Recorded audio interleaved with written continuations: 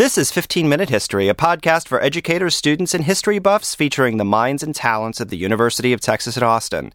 15-Minute History is a partnership of Not Even Past and Hemispheres in the College of Liberal Arts at UT Austin. Welcome back. I'm your host, Christopher Rose, with the Center for Middle Eastern Studies, part of Hemispheres. Today's guest in the studio is Aarti Bhalodia, who is a research associate with the South Asia Institute. She also has her doctorate in history from the University of Texas at Austin, where she specializes in the history of modern South Asia. Welcome, Aarti. Hello, Chris. Good to be here. Today we're going to be talking about the Indian independence movement. Where should we begin our story? So we'll begin after the First World War, because this is when Mahatma Gandhi or Mohandas Gandhi comes back to India. He has been in South Africa for about 21 years, and he's back in India in 1919, and which is when we see a different phase in Indian nationalism. Where had he been? He'd been in South Africa, correct? Yes. And what brought him to India? So Gandhi had been in South Africa because he was working as a lawyer for the South African Indian community. And he had been active in various movements to fight against discrimination for Indians in South Africa, for greater justice. And he comes back to India and starts becoming active in the ongoing nationalist movement. But what Gandhi does is that he takes it to a different level.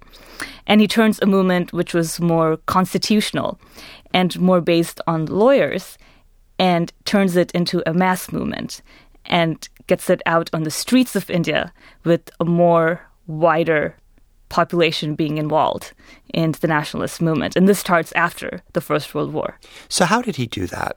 I'm thinking about the irony of a lawyer managing to turn what had been a legal struggle into something more populist. But how was he able to accomplish that? Gandhi is doing that by tapping into cultural symbols. So he uses religious symbols. He makes sure that Congress, which was the main nationalist body, is not just limiting itself to using the English language, but he's using all of the Indian vernacular languages to reach the non-anglicized population of India, which is the majority. And so he makes use of various Indian languages, cultural symbols, religions. He would have prayer meetings where people could come in. He would make use of folk dances, songs, stories, which your average Indian would be comfortable with, and he ties all of this into the nationalist message to make it with a more broader appeal. So since you had mentioned that the nationalist movement did predate Gandhi, how did the other Indian nationalists, the ones who'd already been agitating for independence, react to this guy who's been in South Africa for 21 years suddenly showing up and starting his own movement? So at first, the old guard are concerned with the direction in which Gandhi is taking the movement because they are not comfortable with mass movements. They're not comfortable with street protests. Some of them turn violent, and this is a cause for great concern. But over time, they begin to realize that Gandhi's way might actually work out in the longer run, because the constitutional methods that they had been using, they were getting blocked out by the colonial state, and it did not lead to the results that they wanted. So over time, they're willing to try a different approach. And that's where Gandhi becomes more and more prominent. And also, he's very popular among the Indian public because they see him as the Mahatma, the great leader. And so you have this push and pull factors with the old leadership allowing Gandhi to come in, as well as the Indian public welcoming him. How did the British administrators react?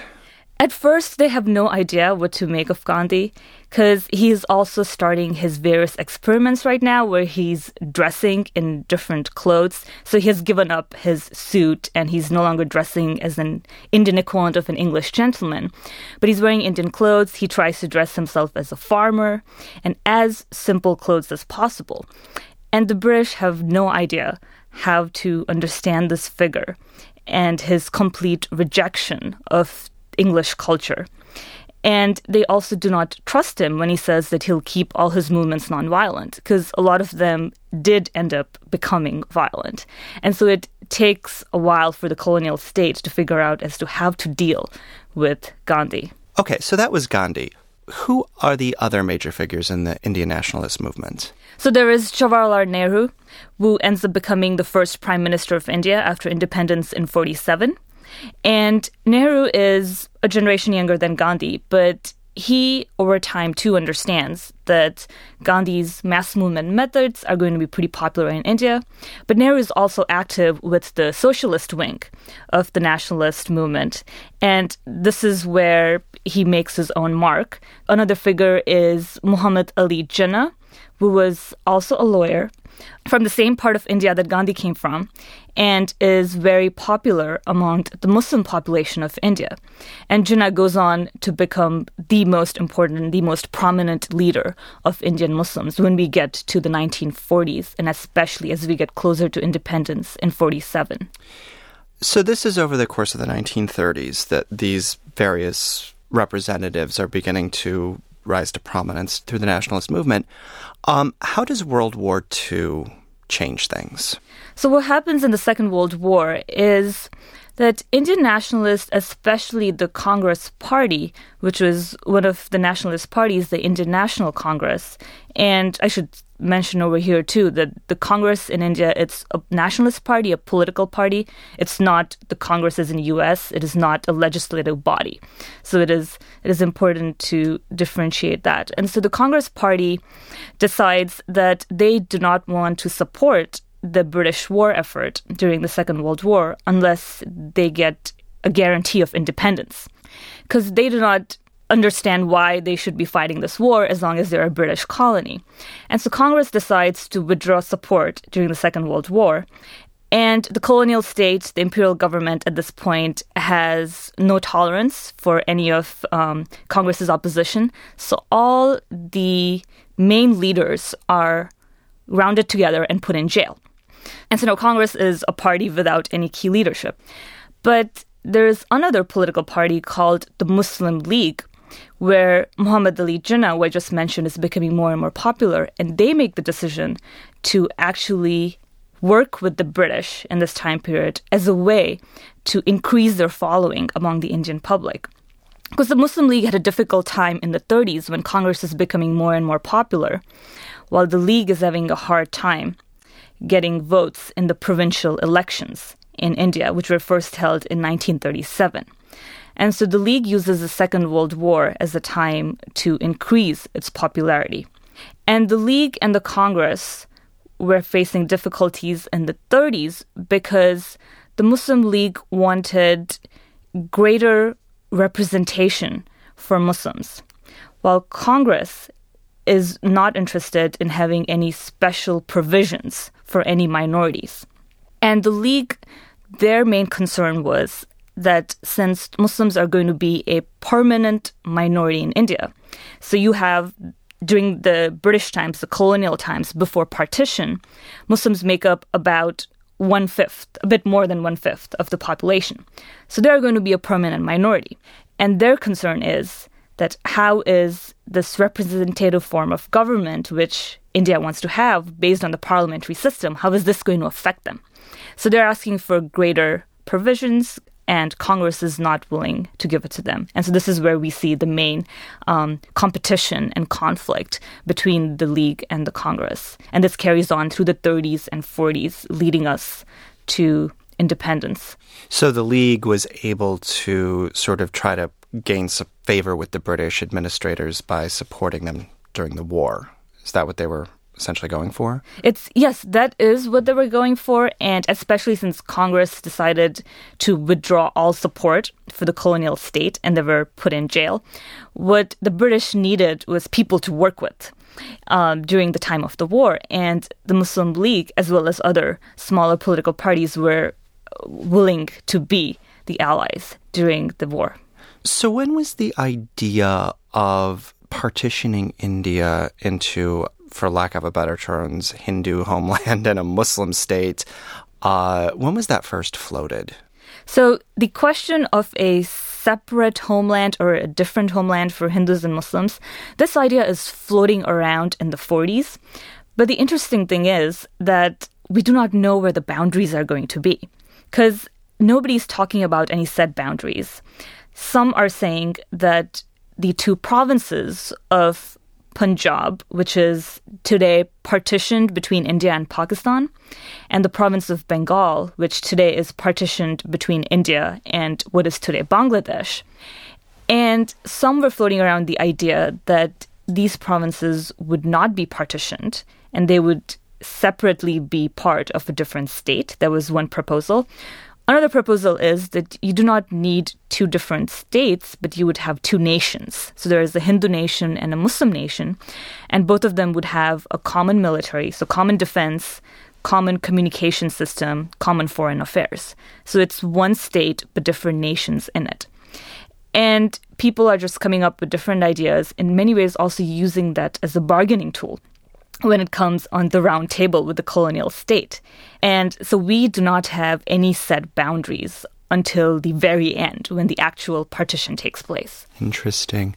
And so at what point does partition become the inevitable outcome of the independence movement? So this would be after the Second World War is over, everything's done, and the Labour government comes to power in Britain, and they decide that they want to leave India as quickly as possible.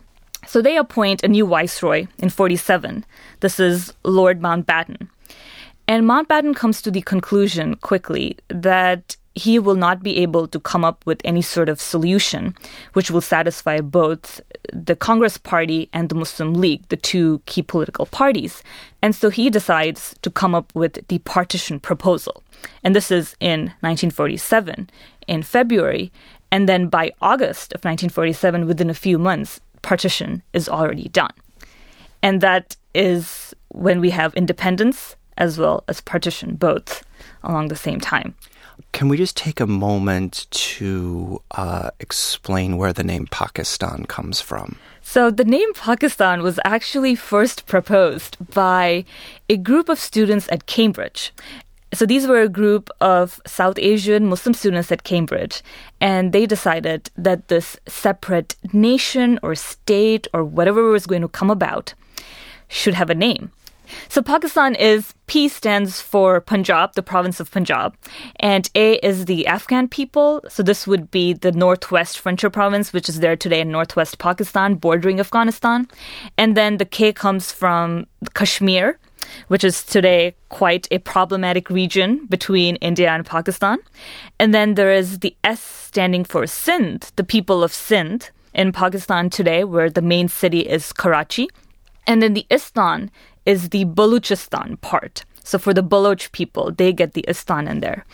And conveniently, the whole word Pakistan just meant land of the pure. So they get to bring in all these various ethnic groups and these various regions, and it comes up with a name which means land of the pure. Now, I can't help but notice that what's not included in that name is Bengal, which was originally part of Pakistan. Yes. So this, in some ways, you're already seeing the 1971 conflict, which is not coming for many years to come. But so what happens with Bengal is that too is quite a bit of a Muslim population. And all these regions that I just mentioned were provinces or states which have a Muslim majority. And so the idea is that perhaps those provinces which have a Muslim majority should be a separate nation or perhaps even a separate state. But our students at Cambridge are only seeing this one region of South Asia, what would become Pakistan, and they're ignoring their Bengali-speaking brothers and sisters because they are so remote. These are two regions which do not have that common a culture. The languages are different. They share a religion, yes. But there are so many other differences that they're not even thinking of them when they're coming up with this acronym of Pakistan. Right. So going back to the partition of India, there were also a number of princely states in South Asia that were basically forced to pick. Is that not correct? That is correct, yes. So there were about the South Asia that we have today before partition, I would say about 1/3 of the region was under princely states. So these were territories which are under the control of Indian kings, or in some case even queens. And so this is not under the part of the direct British Empire. It is indirect rule.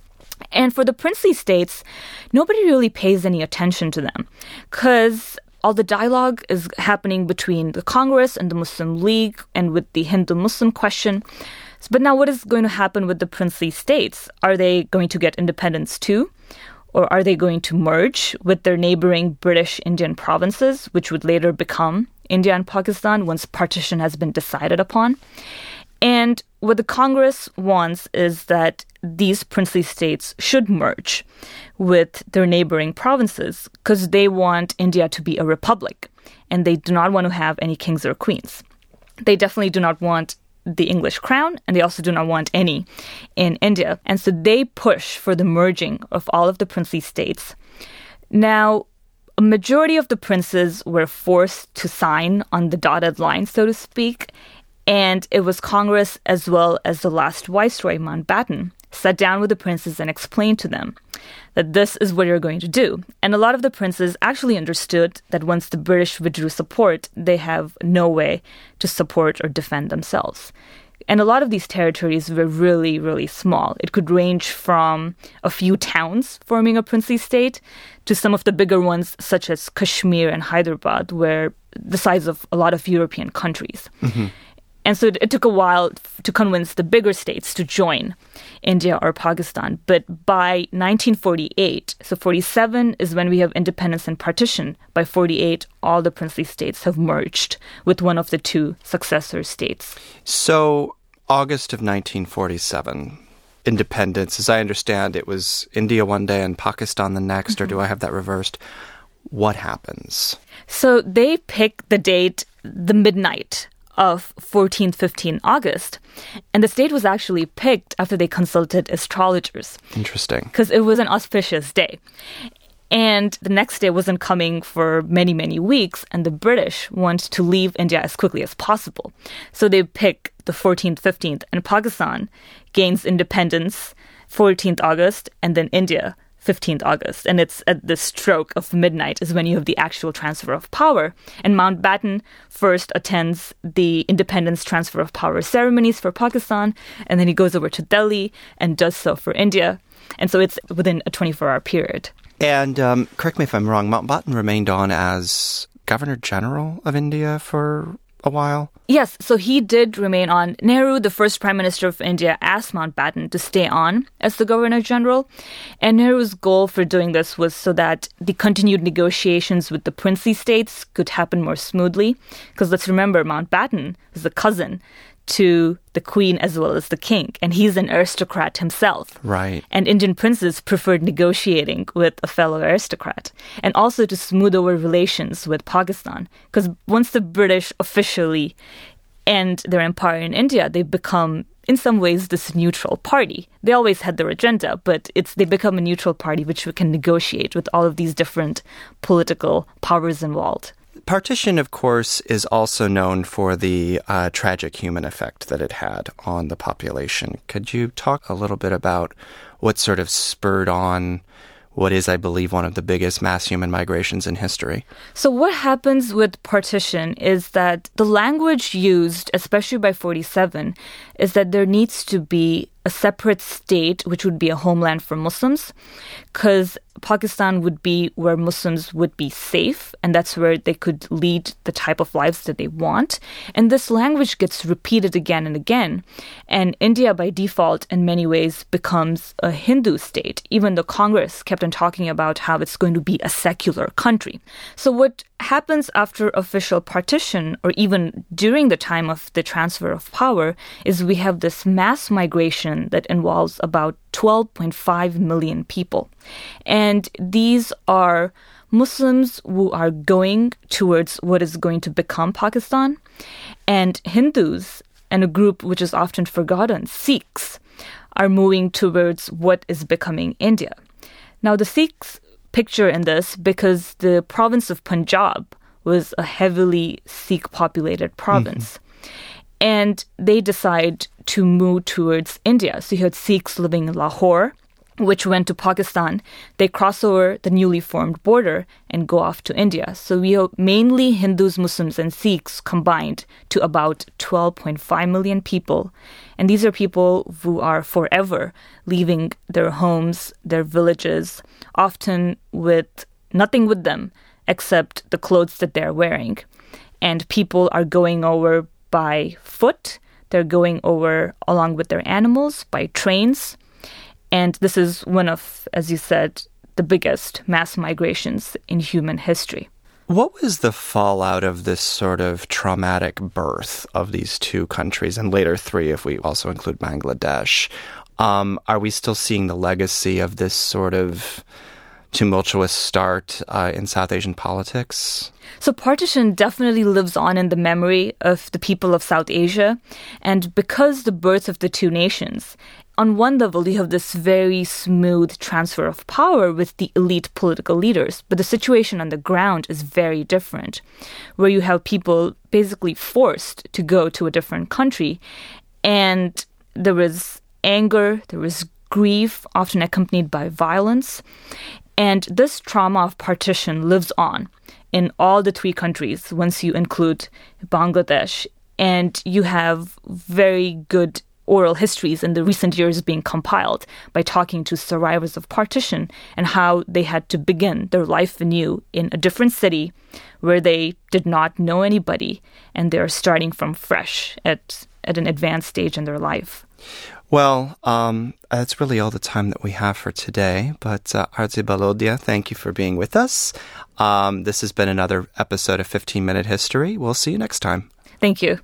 You can find a transcript of this episode, along with supplemental documents, suggestions for further reading, and correlations to the Texas and National Educational Standards for History and Geography on our website, blogs.utexas.edu/15-minute history. That's the numerals 15-minute history. You can also find a link to suggest topics for upcoming episodes. The University of Texas at Austin is a free speech campus. Opinions and viewpoints expressed in episodes of 15-Minute History do not represent the official position of the University of Texas or of any of its colleges or departments. Thanks for listening. We'll see you next time.